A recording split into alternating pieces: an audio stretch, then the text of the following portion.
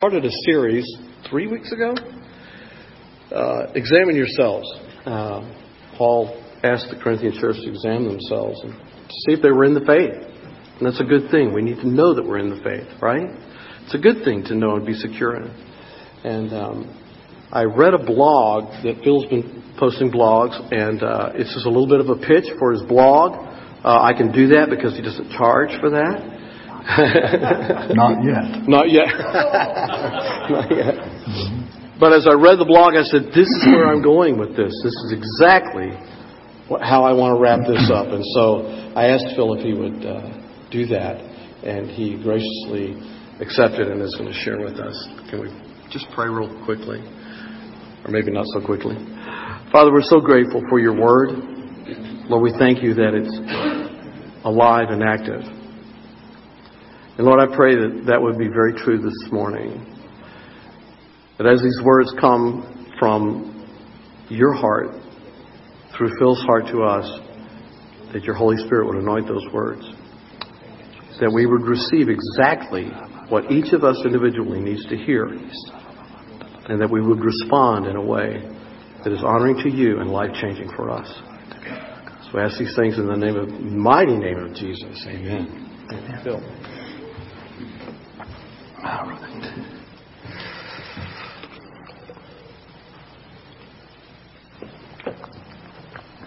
Okay, most of you remember the days when we had a styrofoam cup of water up where, and we didn't worry about putting a top on it or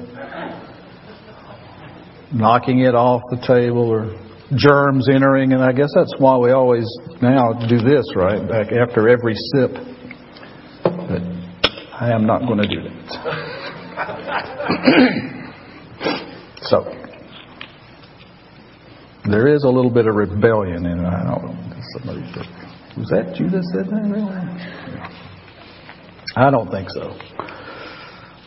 Well, for the last few weeks, John has been sharing on our relationship with Jesus, and one of the main points has been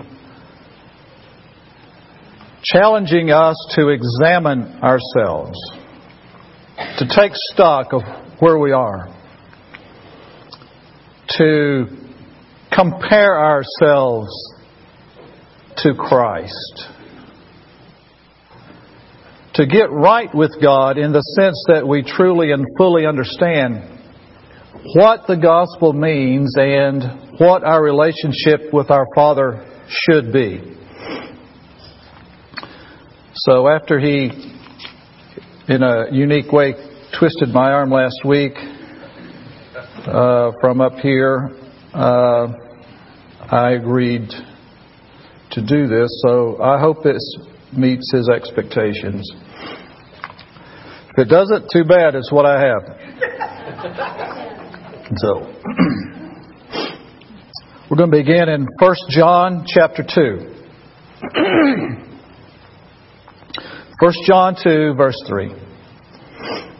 We know that we have come to know Him if we obey His commands.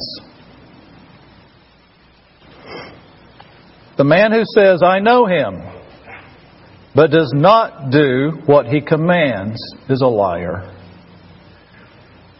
And the truth is not in him. But if anyone obeys His word, God's love is truly made complete in him. This is how we know we are in Him.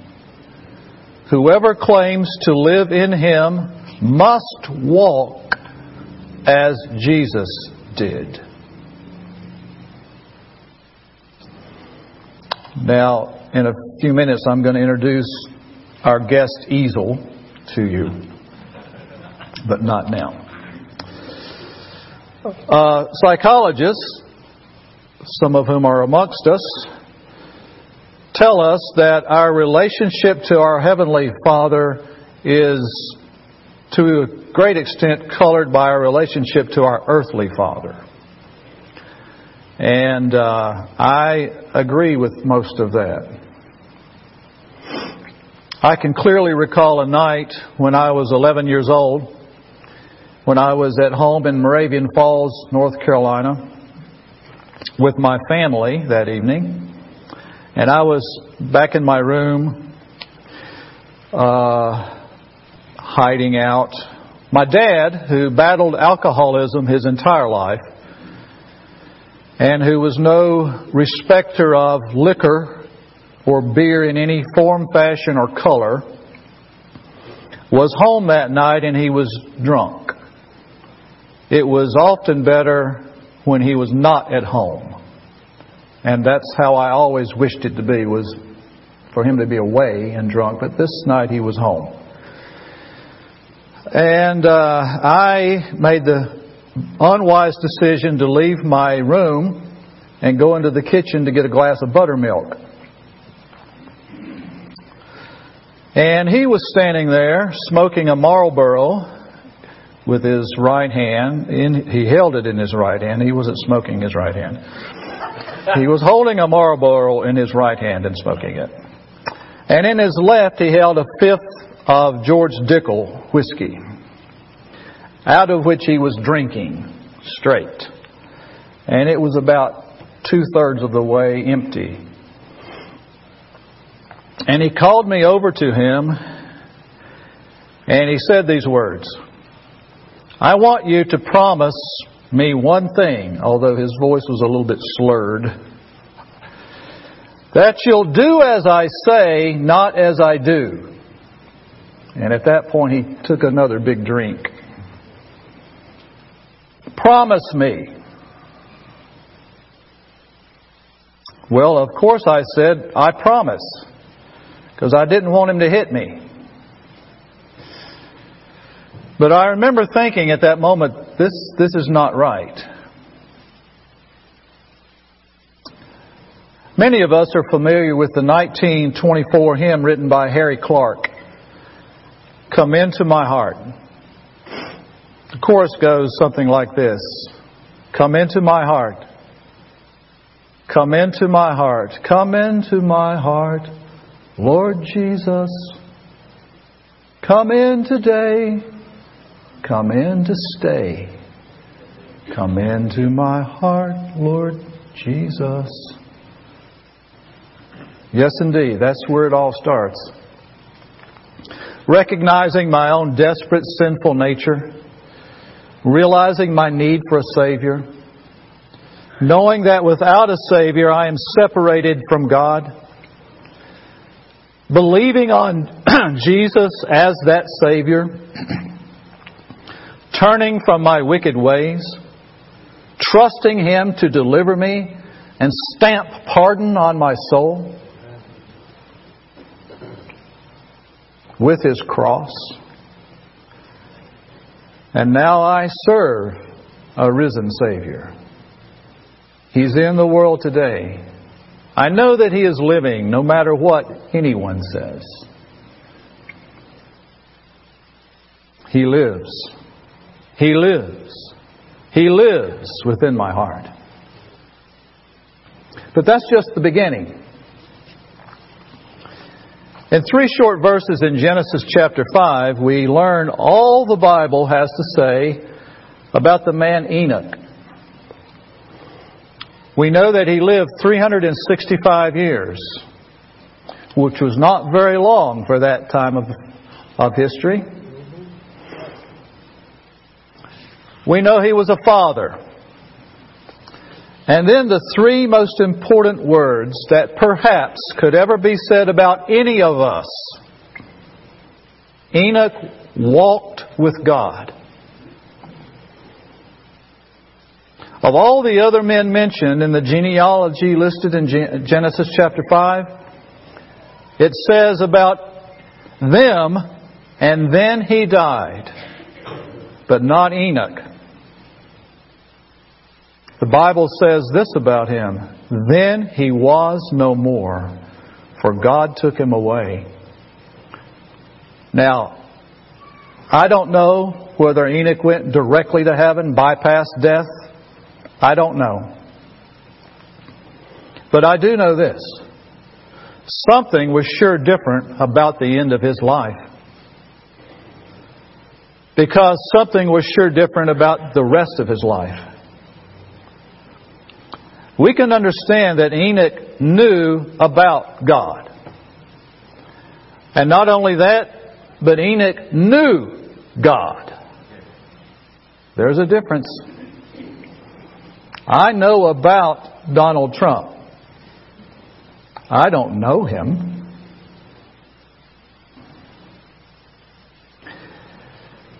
Beyond that, Enoch knew God's ways. He knew God's heart. He knew God's truth. But even greater than that, Enoch walked with God. Now, Adam was in the presence of God, walking with God, and the Scripture says, in the cool of the evening. They fellowshiped with each other. But that was before sin entered. And Adam was banished from the garden and from that relationship with God. It ceased to exist in the same form. I cannot tell you exactly how Enoch walked with God, but I do think that his walk with God was something like that Adam had before sin entered. Adam's sinful nature was surely in Enoch, as it is in all of humanity. I'm quite certain Enoch was not perfect. He was not sinless. Yet there was a quality about Enoch's life that God delighted in. There is no other human described in Scripture like Enoch. Enoch, in my view, was able to fulfill the words of 1 John, which were yet to be written, if anyone obeys His word, God's love is truly made complete in him. And this, my friends, is a man who lived 1,000 years before Jesus was ever born in Bethlehem. How Enoch must have pleased the Father. Can you hear the words of Jesus as well? Well done, Enoch, my good and faithful servant. Enter into the joy of your master. Knowing a lot about something does not amount to much if I'm not walking in it. The issue for many of us is not what we know, it's what we show. The issue is not what we're talking, it's what we're walking.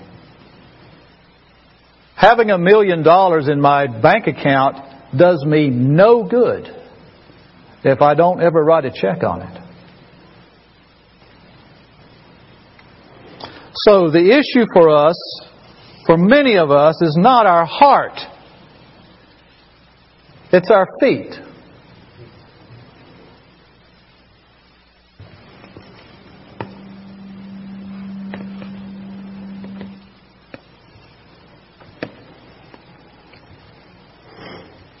Now, I can't draw a straight line with a ruler.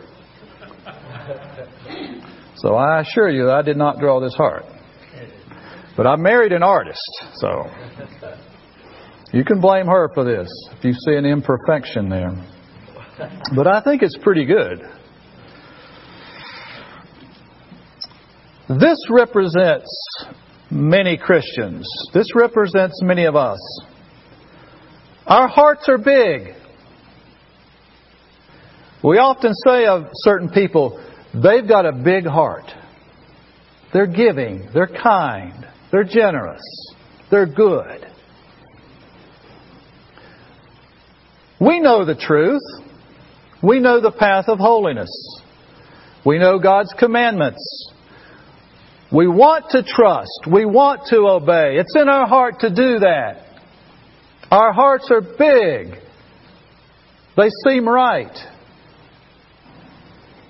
And I'm pretty sure that not many of us wake up someday like I woke up this morning and think, man, this would be a great day to sin. I'm going to go sin today. It feel good. I'm going to provoke a fight with my wife. Blow up. I'm going to go lie to my neighbor. I'm going to steal something from somebody. I'm going to go tear something up. I think I'm going to do that today. Wow. I don't think anybody has ever had that thought among us. Then why do so many of us keep falling? Why do we seem to always be battling the sin that so easily entangles us over and over and over again? Gallup polls tell us that about 84% of Americans say there is a God. 79% believe in a creator. 64% of Americans say they're born again. 23% say they attend a Christian meeting once a week. 12% attend Christian meetings 2 times a week. 9% say they read their Bible regularly.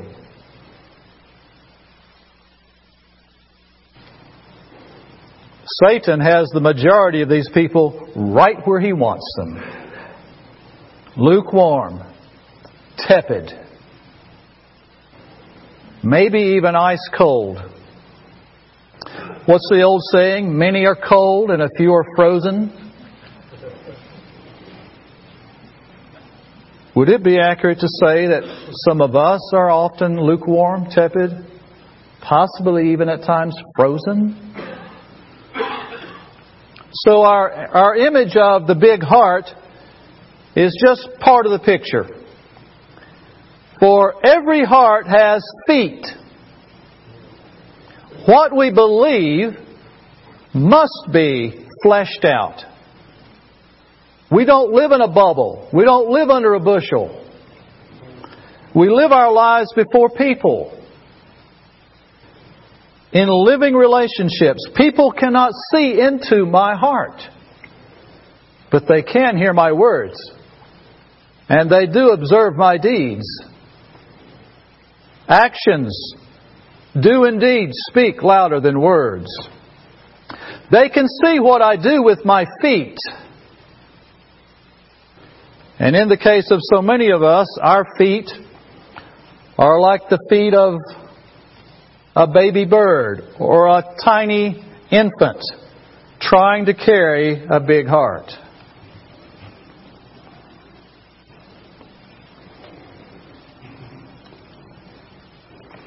Whoops. Maybe it wasn't supposed to stand up under the big heart.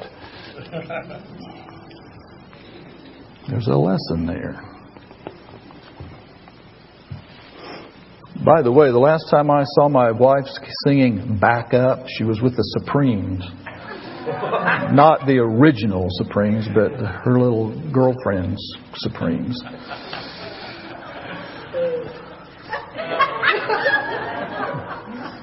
You'll have to talk her into doing that one day.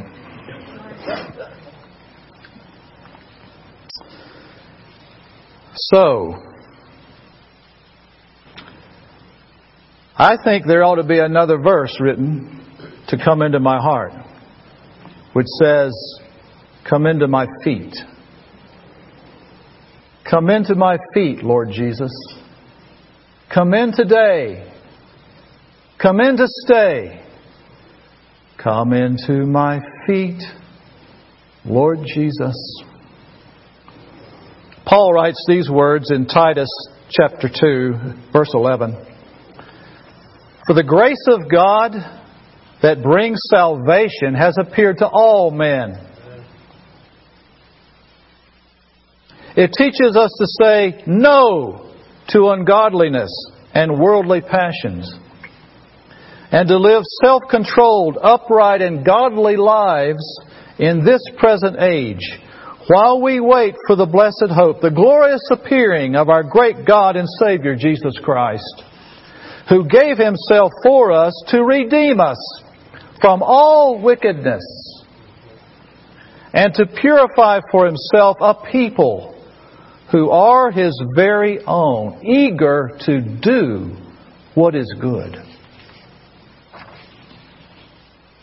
the Holy Spirit, manifest and living within us, acts as an internal policeman, empowering us, enabling us to obey and to abstain from ungodliness and worldly passions. This sense, this knowledge of Holy Spirit's presence should be so strong in every one of us that we would make even the most difficult personal sacrifices in order to remain obedient before our Father. Many years ago, I needed some additional money, so I took a job umpiring church league softball. Never again. Now, I have played in over 1,000 baseball, softball games in my life and have been associated with some very intense moments. Many of those intense moments involve some degree of yelling at an umpire. Not me, mind you. Seriously. Never. Although I did provoke a brawl one time at State Road, North Carolina, in a softball tournament. And if you want to know about that, you can ask me later. But I have never encountered such cussing and momentary hatred that often emerged from Christians during that season. And let the record show, I don't think I ever missed a call. After one game, the lady whose responsibility it was to pay me, her team had just played and lost on a controversial call. So she was getting the check out of her pocket and added these words: I have to pay you, but you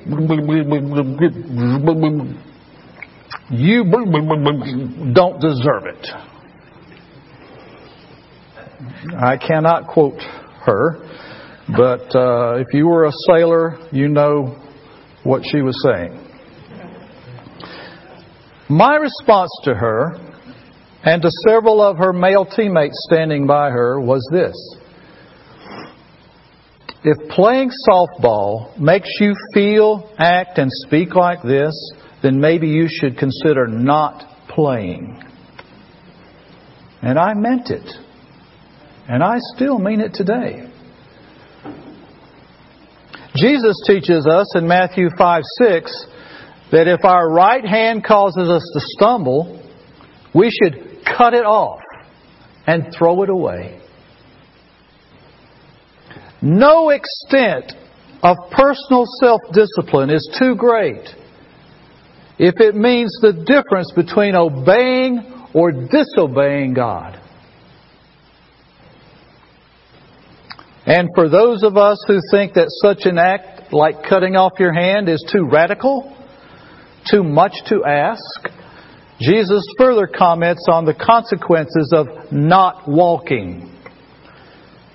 Mark 9:43, for it is better that one of your body parts perish than for your whole body to go into hell.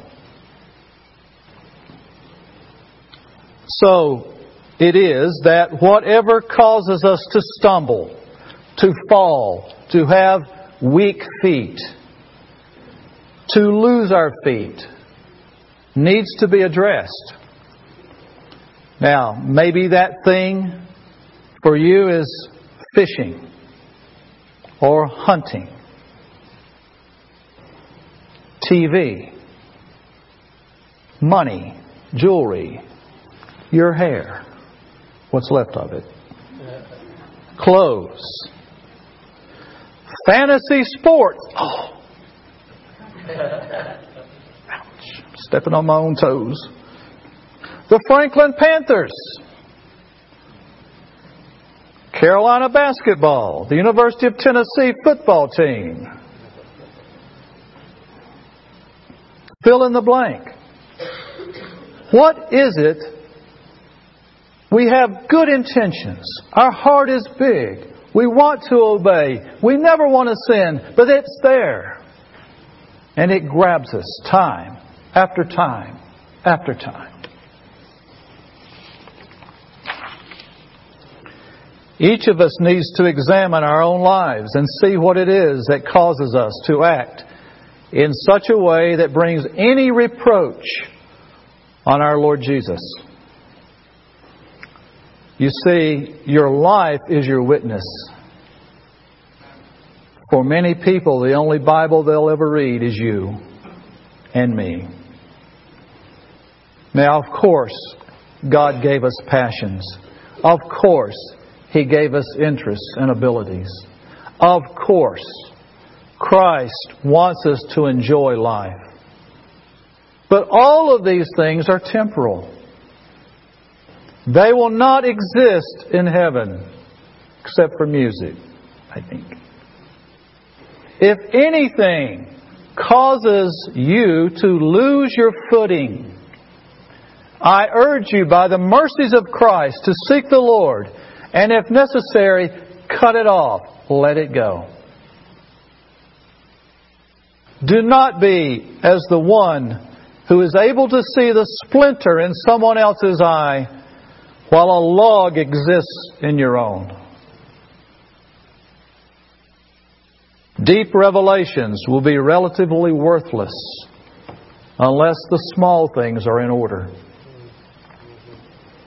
As we are faithful in the little things God has given us, our feet grow stronger and better able to support all that's in our hearts. If I claim to live in Him, then I must walk as Jesus walked. Every day that He gives me, every day when I rise out of bed, I get up. It's my desire to please my Father that day. It's my desire, my goal, my ambition to live a perfect, sinless life today. Do I sin? Of course I do. The baseball pitcher, Orel Hershiser, who primarily pitched for the Los Angeles Dodgers during his career, tells the story of how he approached every game that he played in. He was a pitcher.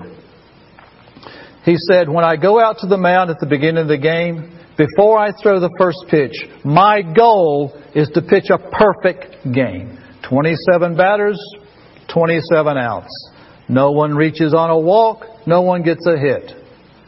Now, very few perfect games have ever been pitched in the history of Major League Baseball. Very few. Maybe one a year, if that. But he said, that's my goal. And then when the first batter I faces gets a hit or hits it over the fence for a home run and I've already lost my dream, my goal, what do? He says, I regroup. And I say to myself, that's it. No more hits. No more runs. I'm going to pitch a perfect game from here on out. So I get up in the morning and today I think I'm going to live a sinless life today. I'm going to be perfect in all my ways. I'm going to please my Father in everything I do and say. And then I sin during the day. What recourse do I have? If we confess our sins, He is faithful and just to forgive us our sins and to cleanse us from all unrighteousness. And my restoration is clear before my Father. And from that point on, during the rest of the day, my ambition is to live a sinless life. From that point on. My feet grow stronger with every obedience. May the day come when it can be said of us that we, like Enoch, walked with God. To hear my Father say, well done, good and faithful servant. Enter into the joy of the Lord. And I don't think that just means heaven. Certainly there's joy there. But as we obey Christ and walk with Him day to day, there's a joy of the Lord to be entered into through obedience to Him. Of course, I never believed what my daddy said to me that night. I never followed his advice. What we say and what we do should match each other. No hypocrisy. Big heart.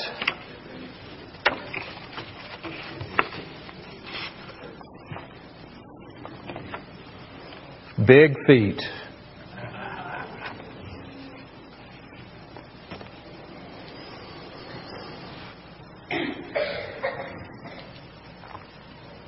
Big heart, big feet. Lord, come into my feet. The heart's really not the issue. It's my feet. Jesus accomplished this. I want to. John Gowans and John Larson wrote this little song many years ago. I think it sums it up nicely. I often think about it and sing it to myself. And it goes like this. To be like Jesus. This hope possesses me. In every thought and deed. This is my aim, my creed. To be like Jesus. This hope possesses me. The Spirit helping me, like Him I'll be. To be like Jesus. This hope possesses me. The Spirit helping me, like Him I'll be. Jesus, come into my feet. Father, may that be our prayer today. We are so grateful that You have come into our hearts, that our salvation is secure. Our relationship with You. We are free in Christ. You have redeemed us, bought us, purchased us. The work that You've begun in us, You will continue until the day of Christ. For that, we're so grateful. We know that we know we have a Savior. So now, Holy Spirit, we ask You to move among us personally in my own space right now. I ask You, Lord, to examine me, to open the closet doors where I've shoved stuff and it's hidden and dusty, but sometimes it comes out and bites me. Things I've pushed under the carpet, into the corner. Things I didn't think were there. Things that are often ugly. Holy Spirit, examine me. And enable me now in these moments to lay it all before You. To give it all to Jesus. Shattered dreams, ruined hearts, broken toys. At the foot of the cross.